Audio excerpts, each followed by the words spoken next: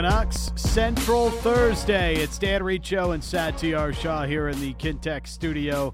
Kintec Footwear and Orthotics, Canada's favorite orthotics provider, supported by over 2,500 five-star Google reviews. Find your perfect fit at kintec.net.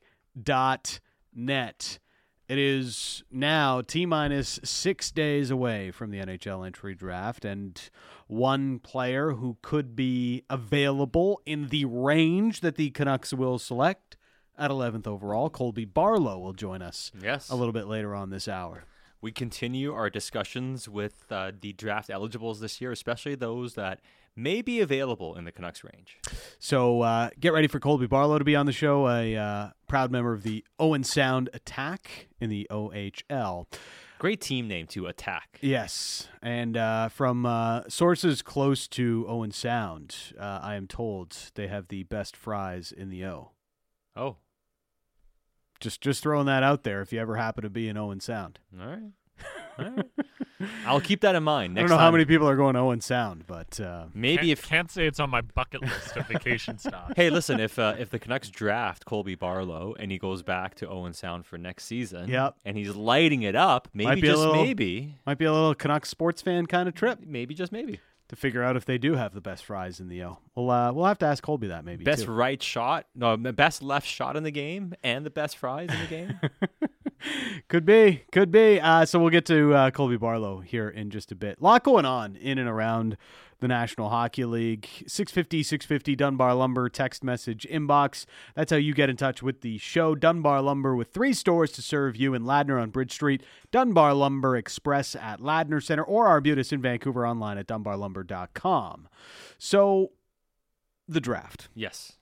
Let's start there, okay? Because we were going to sort of do a, hey, we're a week out sort of discussion yesterday. How are things starting to shape up for the Vancouver Canucks?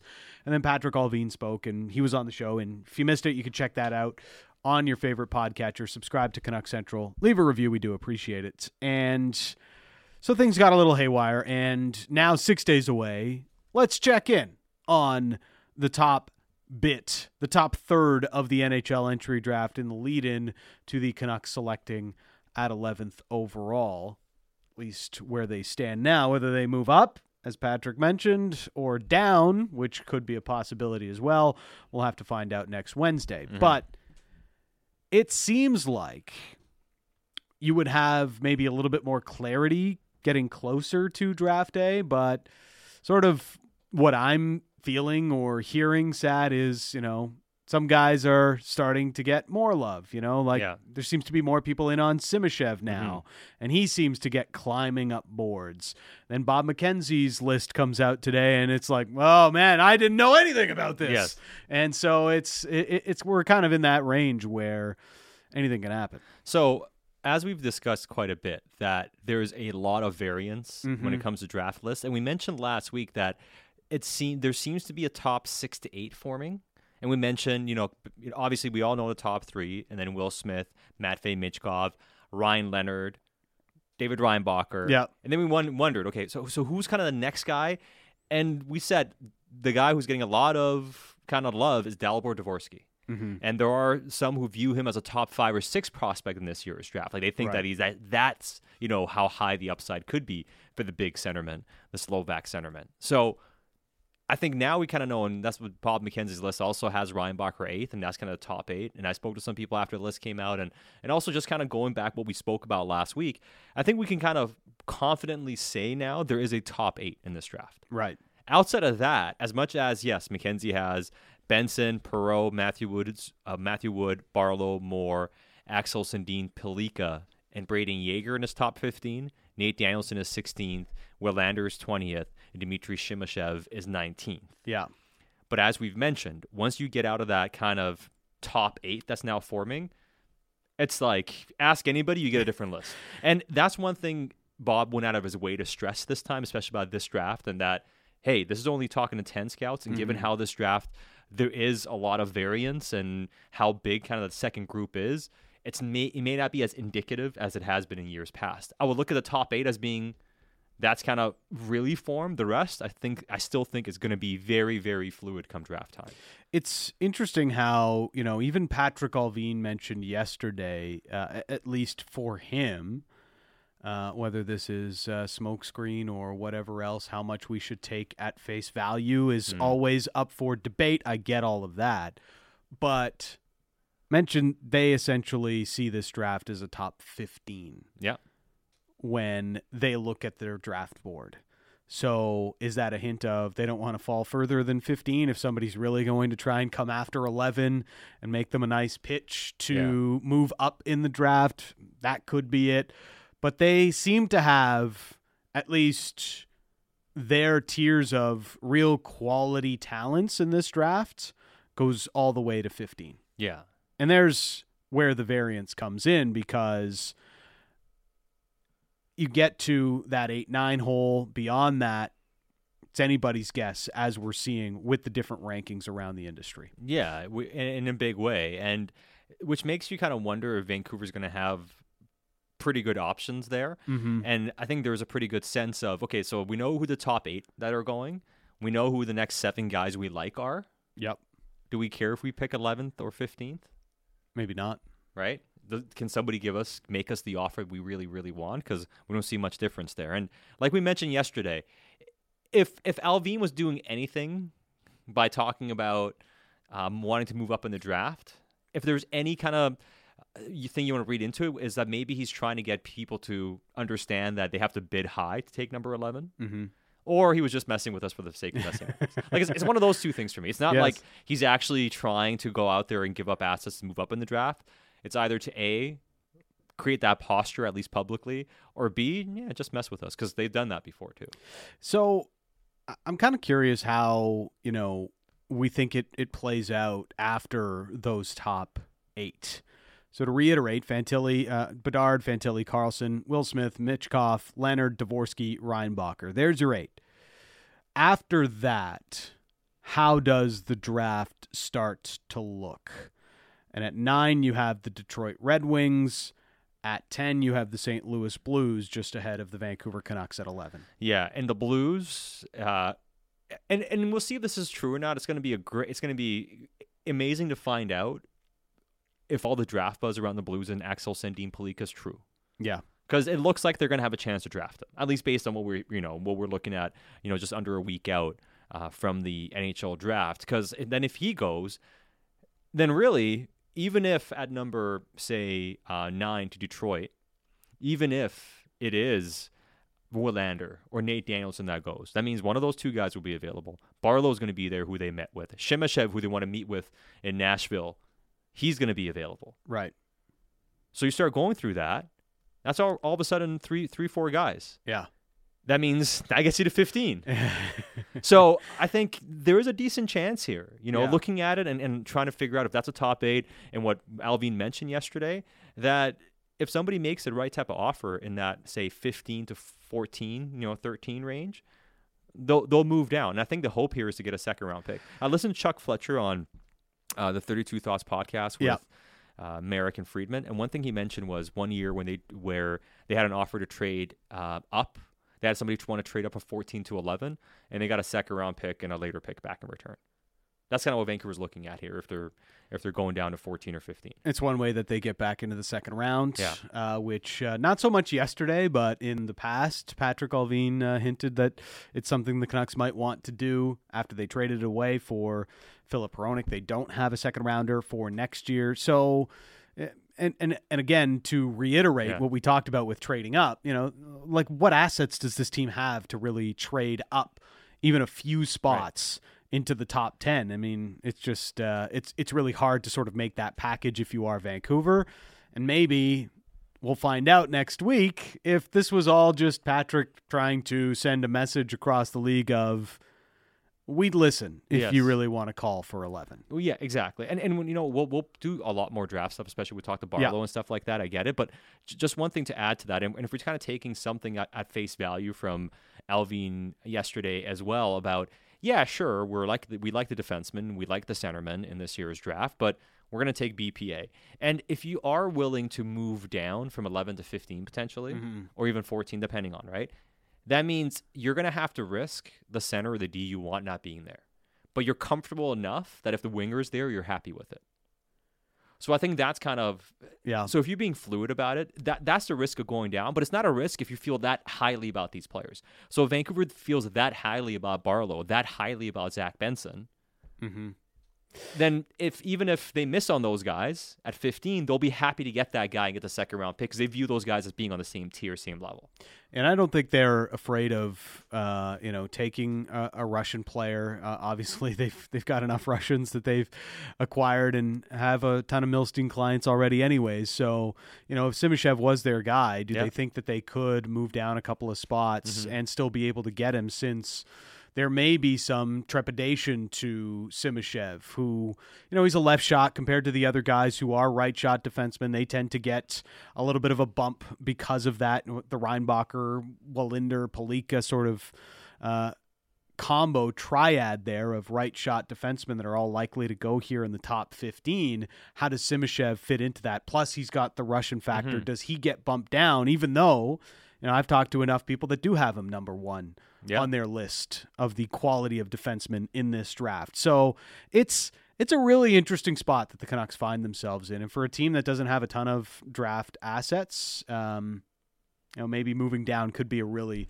interesting play for them. There are 3 righties and 1 lefty that are considered the top 4. Yeah. And each one of those guys has been number 1 on varying lists. Yes. That kind of tells you about how fluid it is, how hard it is to really nail down what's going to truly happen in terms of which guy goes first. Outside of, there seems to be a good sense now that Ryan Bacher's the first defenseman that's going to get drafted.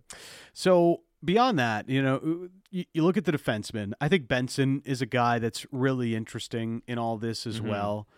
I could see some teams being like, that's a guy that we really would love to have. And if he falls to a certain spot, maybe they do want or would be interested in moving up to go and get him. He's going to go somewhere pretty high. And the only reason I can see him dropping out of the top 12 is maybe the size question marks become a little bit too much. But that's a player that's got a lot of talent. Oliver Moore, I think, is, and we've talked to him here on the show, we've talked about him as a prospect.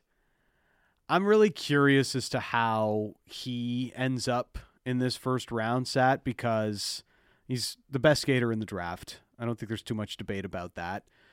And it's almost, we've talked about this before. It's hard to get a feel for him because the knock on him is his IQ. Yeah. And sometimes when I'm watching the tape with Oliver Moore, it's like he's further ahead of the play than his line mates are because he's moving at a different speed than most other guys he's playing with. Right.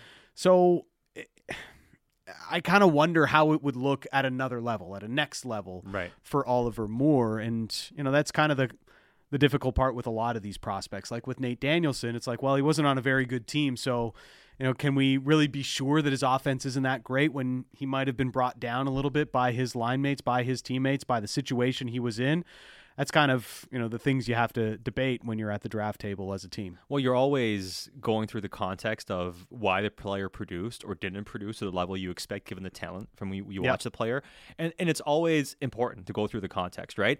And now at the same time, if you really like a guy, you can always come up with some context that makes you, either dismiss certain shortcomings or overlook certain things and just contextualize it away. It's easy to do that as well. So you got to be very, very careful with it. But you're right. When I look at Oliver Moore, my biggest question isn't that he's not smart. It's that, he's just so much faster than everybody else on the ice. And playing the structure in the NHL and the pace of the NHL, if he's at the same level at those guys, do we see that quickness and that quick decision-making of his actually work out a lot better and be more seamless? And if it is, then... But here's the thing. It's a projection on all these guys. You know what I mean? And the only thing knocking Oliver Moore back is the fact he's 5'11". He's under 6 feet. Yeah. And if you're projecting a big-time, long-term centerman and being the defensive ace, people look at that and say, I'm not quite sure, no matter how fast he is. Yeah. And that's the only thing to wonder about. And I'm curious to find out if Vancouver met with Moore or not. Because if they didn't, then you can probably dismiss them drafting him.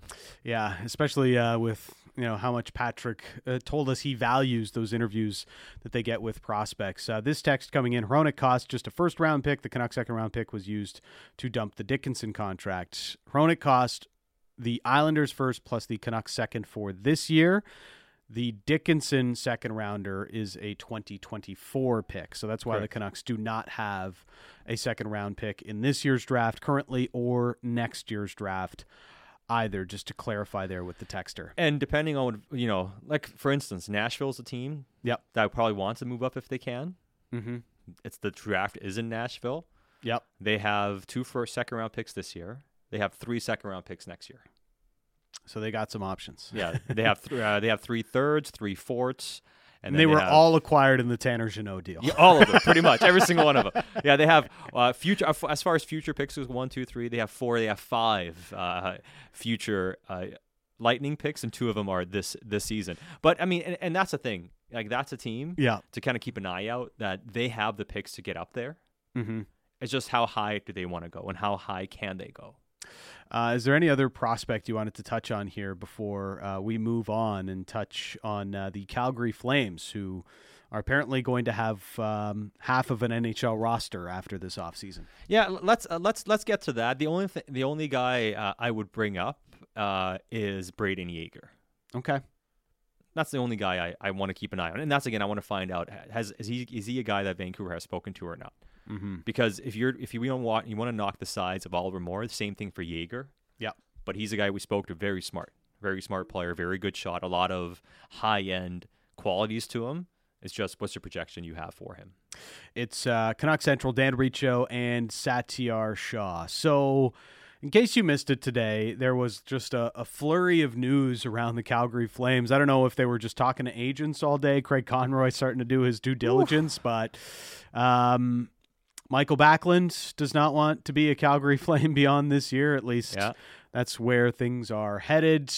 Same goes for Tyler Toffoli and Noah Hannafin as well. They have other unrestricted free agents beyond next season. Chris Tanev is included in that. Elias Lindholm is included in that. Who is still deciding whether he wants to be there or not, but is leaning, apparently, according to Frank Seravalli, to wanting out as well. Yeah, and when there's a mass exodus like this, it almost feels like, everybody is going to be quick to go. And not to pat myself on the back, but I'm going to pat myself on the back. And I remember this conversation we had last year when Gaudreau left. It's like, and Tkachuk is saying he wants to go. It's like, may as well just hit the rebuild button. Try to get as many assets as you can and do a quick reset because you have so many expirings coming in the next couple of years. They did not do that. Now they have Huberdeau, Kadri, and Weegar signed all until at least the age of 36. Yeah. So it's going to be an interesting spot that the Calgary Flames find themselves in. Well, they're committed. Yep. They've already said they're committed. And I think once you make the investment on Huberdeau too, Weegar and Kadri, all in within one calendar year, it's kind of hard not to be in, especially with that organization too. So that's a team that doesn't want a big rebuild here. Yeah. The thing is, the thing I wonder about, how can you try to make these trades, right? Craig Conroy was pretty obvious. Like, I want guys who want to be here. Right? He said that like 1,000 times in his opening press conference. Or, guys who want to be here, or I might add, have to be here. So that could be a part of it too.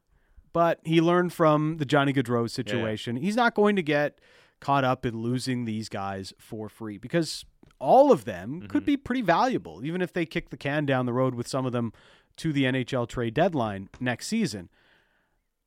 But how do you go about trading these guys and not, like, you can't make hockey deals with all of them. Not all of them, but I mean, how many of them can you trade for draft picks today? Yeah. Like, you're not getting a first for Toffoli today, most likely. You're not getting a first for Tanev today, most I think likely. Hannafin you could trade for some kind of a futures package today or in the lead up to the draft if you really wanted to. Lindholm and Hannafin you can. The two the defenseman and the big centerman, those two guys there is interest in. You can get a first round pick in futures for if you want to make the deal.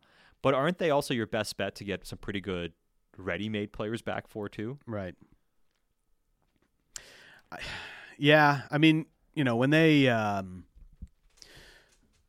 they got Lindholm and Hannafin in the Dougie Hamilton trade many moons ago. That was also a draft day trade, a second day at the draft trade. And Hamilton wasn't going to stay there, so they decided, all right, let's move on. And They end up getting Hanifin and Lindholm in that deal. Worked out pretty well for both teams in that situation.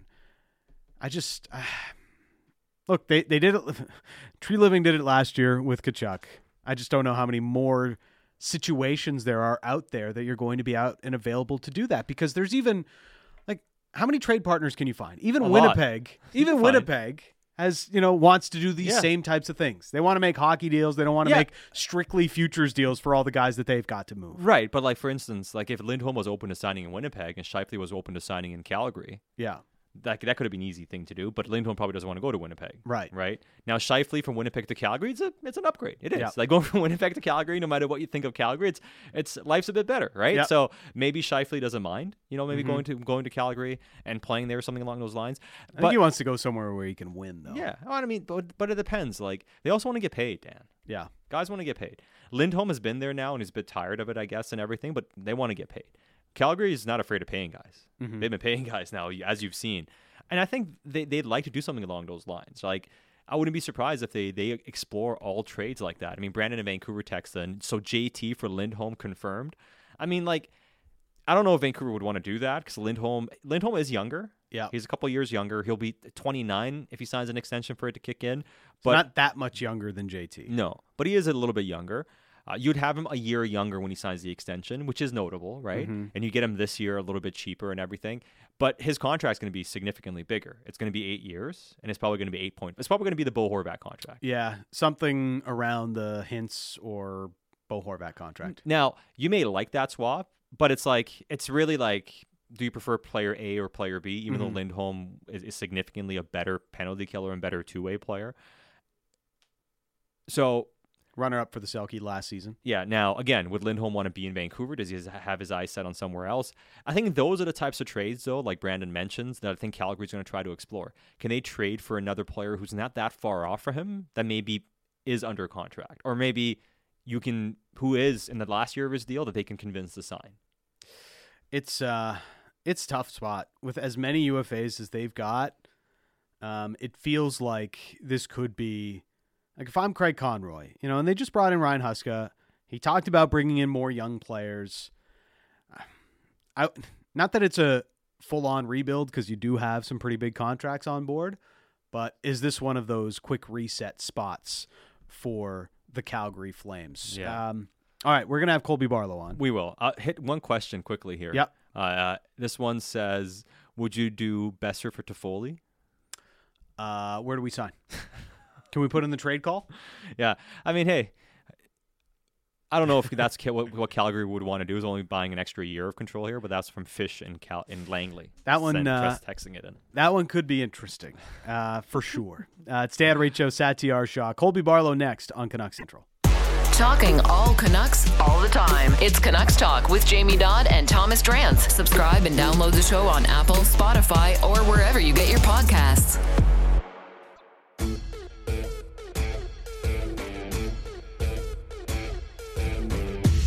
Canucks Central in the Kintec studio. It's Dan Riccio and Satyar Shah. Continuing to get ready for the NHL entry draft, and we welcome in our next guest, the pride of Orillia, Ontario. 46 goals with the Owen Sound attack last year in the OHL, and one of the highly touted prospects going into next week's draft. It is Colby Barlow. Thanks for this, Colby. How are you? Yeah, I'm good, thank you. Thanks for having me. So you had a big season, hey? How you feeling? Pretty good. It went by, in the blink of an eye. Everybody says, the season goes by pretty fast, especially in junior hockey, and it's pretty crazy that, the draft next week. It's, I can't even believe it. And what's this pre-draft process been like for you? Was it what you expected? Yeah, I mean, it's been pretty crazy. I mean, with interviews and then, at the combine and then with training and just getting ready, it's been a lot, but it's been, it's been fun. What's the combine experience like? Yeah, it's a pretty cool experience. I mean, you go there and you get to, meet with all the, top prospects, and you get to meet with all the teams, and, you have your meetings with, whoever you're scheduled with. So it went by in the blink of an eye, just like everything else has this year. So, but no, it's a great experience nonetheless. Well, yeah, and I mean, like you mentioned, it was quite the year for you. Obviously, playing in the OHL, playing with Team Canada as well, and before we get to a lot of your skills and everything that you did, I think one of the more underreported storylines about your season was you played banged up. Like you're the type of guy that plays through injuries, and we all know about the goal scoring prowess. I mean, the year prior, 30 goals. This past year, 46 goals in 50-odd-some games. How were you able to be this productive and fighting through things all season? I think it's just resiliency and, just kind of understanding the whole process to get to that point in your career and then just pushing through those things. I mean, everybody has bad days no matter what your job is. So I think it's just making sure you bury your head and do the best you can, with whatever day presents itself. It's the mustache power, isn't it? It's got something to do with it for sure. And I read that you mentioned, because I know the guys at the World with Hockey Canada were grinding your gears and bugging you about it. But you said your mustache grew in at grade 8? Because I can relate, man. Like I was in grade 8, and I'm like nobody has anything, and my mustache and beard's like growing in already, man. So I feel you. It happens early sometimes. Yeah, I mean, I shot myself in the foot shaving it at such a young age. So one of the things as we've gone through this and looking at a lot of the prospects as we get ready for Wednesday here on the show, the one thing, I mean, two things about your game that really stood out: your constant motor, like you're always getting after it on the ice and the shot. But let's start on the motor. Like where did that develop from, and how do you keep going as much as you do through the games? I think it's just a lot of off-season training, making sure I'm coming back, into the season at, going full throttle and making sure, I can play whenever I'm called upon. So making sure my motor's always kind of ready for whatever calls. I think that's just a big thing, is just that off summer training. Well, and as far as, one of the best attributes in your game, it's your deadly release and the shot that you have. And the thing that, Dan and I were talking about as well, pre-game and pre-show, and when we watch your tape and watch you play, you get your shot off in a lot of different ways. It's not just about being a perimeter scorer. You score in front of the net as well. It's slap shots, snapshots, wristers. But the thing that really stands out when we watch is you're able to get that shot off in tight areas as well. Like what makes you so adept at finding space and getting good shots on net no matter where you are in the offensive zone?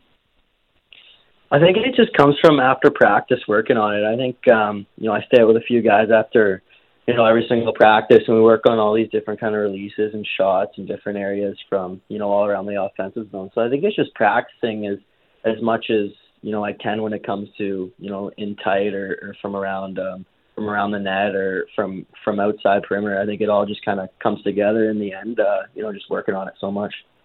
Where do you see your game continuing to develop going into next year? Yeah, I think just continue to be the player I am. I don't think I need to change, my morals in my game. I think it just obviously continue to be a better player and, broaden my playmaking abilities and, keep working on my motor and just become, that 200-foot power forward that I want to be and that I'm, transforming into.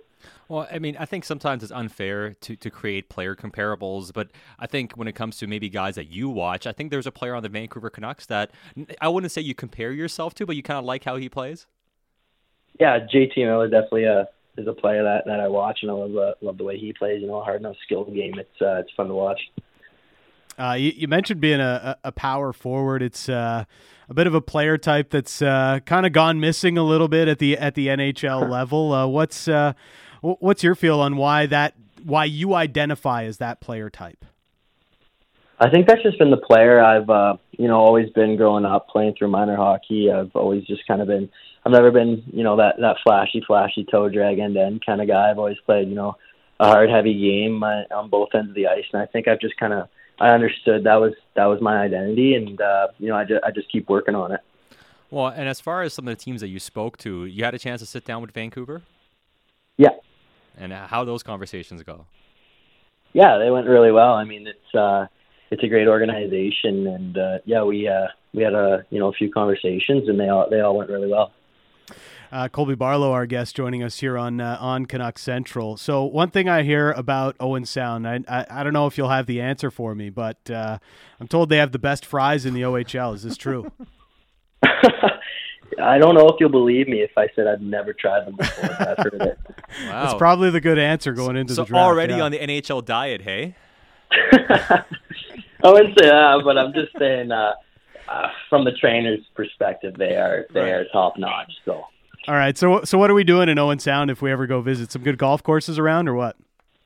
Yeah, there's some beauty golf courses up there. I mean, Legacy Ridge, that's where I play the most. There's a few nice courses up there. I haven't got out to all of them. There's some expensive ones, and so but there are some beauty courses. I mean, in the winter, not too much time during the winter, eh?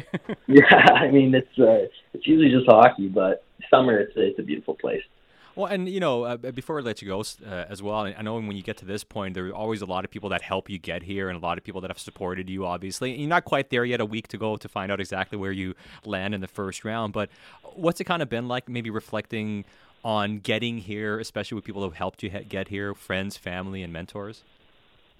Yeah, there's been a lot of people that have helped me get to where I am today. I wouldn't be near the player or person I am, especially without my parents, my brothers, my family, and there's been a lot of people that have helped me with sponsorships along the way, and it's been a long ride up to now, but it's something I wouldn't change the world for. Hey Colby, really appreciate your time. It's been a lot of fun getting to know you. All the best going into next week.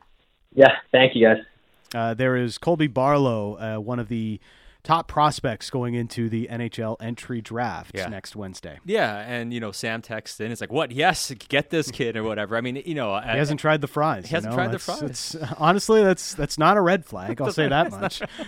It's disciplined. It's disciplined. I don't know if I could resist the urge of trying fries that are renowned as the best in the world. Like I'd be like, I have to find out for myself. Is this true or not? I got to try. I don't know if I could sleep at night without trying it. Like how many days in before I start questioning my existence? The Friars probably just been going for years with the Owen Sound attack game. Yeah. So, but a mature kid, right? Yeah, real mature, and understands his game, understands what he wants to be, where he has success, and he knows his identity as a player, mm-hmm. and I think that's important. And a lot of these guys we've talked to, they do have a real strong awareness of where their games are, where they still need to grow, and the things they need to do to continue getting better as they try to climb the levels of professional hockey. Yeah, and all you can really ask for is guys who are dedicated to doing everything they can to get there. And then honestly, and I know it doesn't get said enough, but a lot of it also just comes down to human luck. Yeah. Like what happens in your life between the age of 18 to 21, 22, and how do you handle those things while trying to become an NHL player? Yeah. And when you talk to a lot of guys who were on the verge or tried and didn't make it, a lot of them have a common theme about things going on in their life that didn't allow them to truly either have the confidence, mm-hmm. have the focus, and the true dedication to getting to the NHL, and then have the resilience to handle being in the NHL, right? Yeah. So you can a lot of it just comes down to what's going to happen in that person's life and how they handle things and mature over those ages. And that is such a hard thing to navigate and try to predict on people. But it seems like he has a lot of factors that get you pretty excited about him having the right mentality to get to the NHL. Mm-hmm. And more than anything, Dan, when you watch him play, the drive and the motor, sure. And I think that gives you this guy is going to do everything humanly possible. And he's going to give everything he has, and you feel good about that. But that shot's like plus. Like really plus. It's probably the best shot. I mean, him and Michkov. Yeah. Oh, Bedard. Yeah, I mean, I have Bedard like in a different class. To me, it's like Bedard's like the unicorn. He's ranked differently than everybody else. Like, I don't regard his skill set compared. Like he's a god amongst the humans and immortals. So it's like I'm talking about the mortals in this year's draft, right? And outside of him, it's like Michkov and him, like they're right there. Oh, the one thing about it is, and look, you see it at the NHL level. Some guys, and we've talked about this. Even with a player like Elias Pettersson at times, sometimes the one-timer has to be put on a tee for him to get it off the real, like the way that we know he can. And, that's one of the things I noticed with watching some of the tape on Barlow is he can get that shot off from many different angles and in a very short amount of time. Yeah, I mean, the thing with Pettersson, too, he's got a really long stick as well, too, and especially on shots that are getting received, it kind of has to be in a certain space for him to get it off. And it's, man, I didn't want to mention this. I just wanted to point it out just for the sake of it's not always the easiest thing to get shots off in awkward areas. Like, honestly, like, what is Alex Ovechkin's greatest attribute?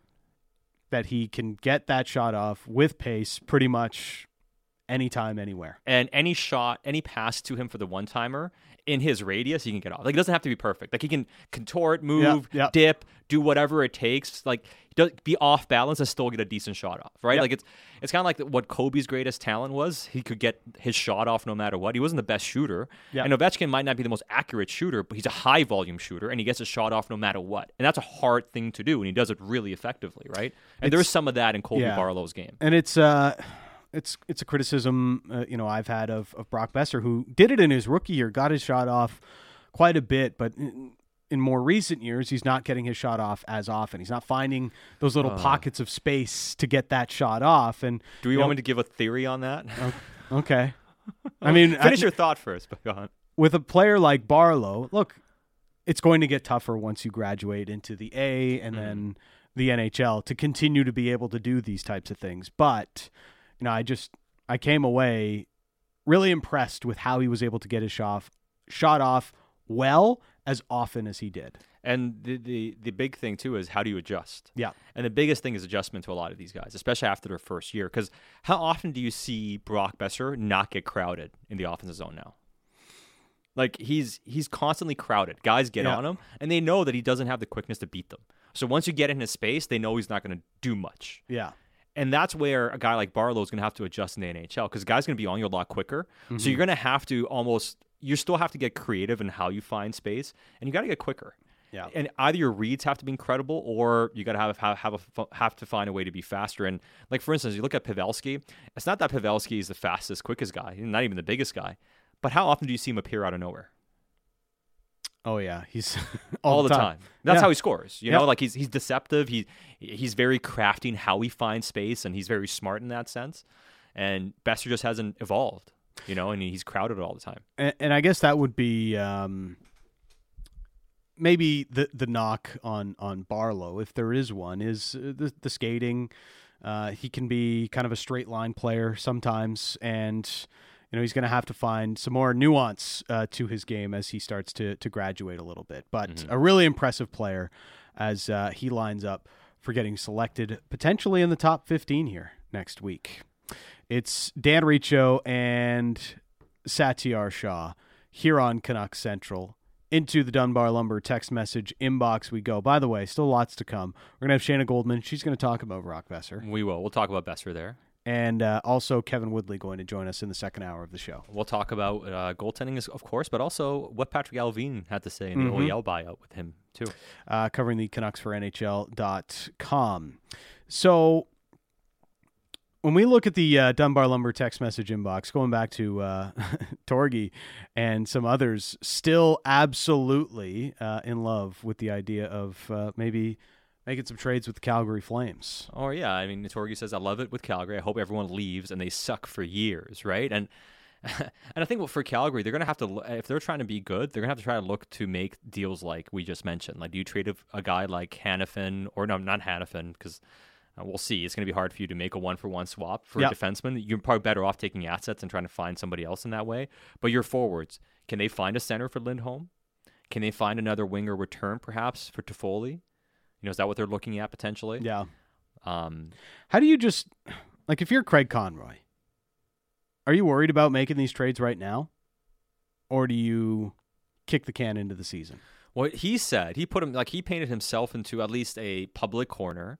Because I think sometimes we're like, this guy painted himself in a corner by saying this. Like, no, we're not going to lose players for free. Like, he spoke on air. That's not binding. It's not a legally binding statement. You know what I mean? Like, he can change his mind. Doesn't have to apply. But he said we want to make decisions on guys before. But I don't think you're going to be able to get futures and maximize Tanev or Toffoli right now. Or even Backlund. I think those three guys are tough. It's like you mentioned, Lindholm and Hanifin, because they're such quality players and they play premium positions. Yeah. And few of those guys are available this year. They're the two that, other teams would say this could be our big offseason acquisition. Mm-hmm. And they'd want to add, probably sign a contract extension with either of those guys right away. But the other thing about the Toffoli's and Backlunds and Tanevs of the world, they're into their 30s. So they're more likely just rental types for a lot of contending teams. How about this then? Like for Vancouver, I see people mention, what about Backlund? Well, Backlund, he's 34. The contract's for whatever. They want value back for it. Yeah. Why don't you just go and sign Ryan O'Reilly then? Yeah. O'Reilly's getting 3 years, though. Yeah, but I'm saying, you're trading for Backlund, you're giving up assets. And you're probably not doing it just for 1 year. You're probably extending him for a year or two. Yeah. Why do that? And why not just go and sign Ryan O'Reilly, who Elliot Friedman just, just kind of coyly wondered about out of nowhere. And it was on the 32 Thoughts podcast. And the best part about it was an insert. Yes. It wasn't hey, they just spoke about it. He mentioned they moved on. It was an insert into the podcast and him going, I just wonder about Ryan O'Reilly in Vancouver. Just my opinion, just a question I have. I'm like, that's a pretty odd question to throw in there, Elliot, unless you know something, or at least have some spidey sense, I'd say. So do we think Ryan O'Reilly is a possibility for the Vancouver Canucks? I mean, yes, possibility. Likely possibility. I would say no, because it would take up a big chunk of whatever available cap space they have. Much like we spoke about Barbashev, can you make that type of forward addition without clearing a bit more money, especially if you're looking to still improve the defense? Yeah. But probably not. You can't really do that. You can't. Realistically, you can't really do that unless you're shopping at the 5 and dime to help out your D. No. So I mean, what is the cheapest price for O'Reilly that you're paying him per year? $5 million. Yeah. Let's say, for argument's sake, 4.75. If you give him 5 years? I think he's getting 3 times 6, maybe somewhere. Yeah, he's getting over 15 over 3 or 4 years. You look at the comparables. You're right. You look at the comparables for guys his age and his profile. Yeah. That have the pedigree that he has. Yeah, it's like a $20 to $30 million contract potentially. Yep. Which is a lot for a guy his age. Is he willing to take less somewhere? Maybe. But I'm not sure he's willing to take less in Vancouver. Like Pavelski, when he left San Jose, got the 3 years, $21 million from Dallas. Yes. Is that something? That seems rich for O'Reilly, but I could see him getting 3, maybe 4 years, around $6 million per. Or in that range. Yeah, I could see that. Now, he did have a bit of a down year, and he has lost some pace, and that's becoming something that teams are more leery of in the past. We saw David Backes get his extension, similar age, and it was huge contract. It was 30-some million, and that didn't age well. So there could be some, hesitancy around the league, perhaps, to go that deep on him. But again, the point being, and I think we all agree, whether we think it's $15 million or $25 million, he's getting somewhere $5 million per year. And can Vancouver truly do that? But my point is, why go and trade for Backlund, who has a cap hit the same as O'Reilly would get, plus give up assets when you can just go and sign a guy like that in free agency? Would he fit? Well, yeah. I mean, if you're going after Backlund, it's hard not to fit Ryan O'Reilly into your roster. Yeah, he'd help your team. He doesn't have the pace and everything, but I mean, he would make your team significantly better, especially for a year or two. So do you play him on a separate line from JT Miller, or do you try to pair them together? Let's just, we're living in hypotheticals. I get it. Yes, I mean you could do either. I think what you should do if you're bringing O'Reilly in, I think you should still sign another depth center, right? Like a free agent. Get one of the cheap guys on a 1-year deal, like we've spoken about. Mm-hmm. Whether it's a Luke Glendening or perhaps higher scale Teddy Beluga, who we've spoken about as well. Achari might be a little higher price, but still, guys around $1 million or $1.5 million. That's what I would do if I want to play O'Reilly with JT, because you're still lacking a third line center then. The other part about O'Reilly and JT playing together, does that line lack pace as a whole? Yes, if you have Besser on your wing. Yeah. So you'd have to. That's where Barbashev comes in. Yes, or you change it up a little. Or maybe you have Mikheyev play on. Or you have Beauvillier. Go with Miller, Beauvillier, but I mean, I think JT last year to start the season was obviously laboring and looked a bit heavy, but he's generally a pretty quick hockey player. He's not slow. He's got a good burst. He's pretty explosive out the block right away. He gets separation. So I don't think he's slow, JT, as long as he's just right and moving, but I get what you're saying. And that's a question with O'Reilly in general, but I think he undoubtedly makes your team significantly better. I mean, he's one of the best two-way centers in the league. We have a text coming in. Move out more money, sign O'Reilly and Radko Gudas. Too slow if you get Gudas too on the back end. Yeah. Doesn't feel like the Canucks are angling for a right shot defenseman. Not of the available guys. Yeah. Like not another high-priced one, at least not right now. Well, like you've got Hronek and Myers there. You do exactly. Well, I mean, I think Myers is fluid. Again, like we mentioned yesterday. If you missed yesterday's show, like we had a lot of good stuff in there, but I think Myers is fluid because I think if this righty defenseman comes available and they need the money, I think then they would maybe do something on it. But if they don't, why do it? And again, going through the defensemen available in this year's class, it's Matt Dumba, Scott Mayfield right now, John Klingberg, and Connor Clifton, and that's pretty much it as far as like righty options that are true righties, and Gudas, who we mentioned. But I don't think Klingberg doesn't PK, doesn't fit. Clifton's a little bit smaller. I'm not sure that's going to fit. Mayfield's 30 years old, is going to get a big contract. Dumba struggled last year and is not going to get. So I mean, which one of these guys are you willing to fork a lot of money over for? None of them. Yeah, I don't feel comfortable giving any of these guys term. Mayfield might get the good Branson contract. Yeah, I like something Mayfield, similar. but he's 30. Yeah. I can't give a guy like that 4 years, right? And that's why if you are looking at stopgapping or at least getting somebody in, as much as, again, I have my questions about Carson Soucy. Yep. But if you're at a lower price range, that makes more sense than overspending on a righty defenseman, especially in this free agent class. And as far as the trade market goes, I mean, every other team in the league is looking for a righty defenseman, and there's like a couple maybe available in the trade market. It's never easy to find that right shot defenseman. All right, we're going to get to Shayna Goldman. She had a piece up on Brock Besser, some potential trade partners or teams that would want or might want to look at Brock Besser as a trade target, given the idea that Brock could have some bounce back potential. We'll get her thoughts on Brock's real bounce back potential and some other things the Canucks might do this offseason. Plus, Kevin Woodley will join us in hour number 2 of Canucks Central.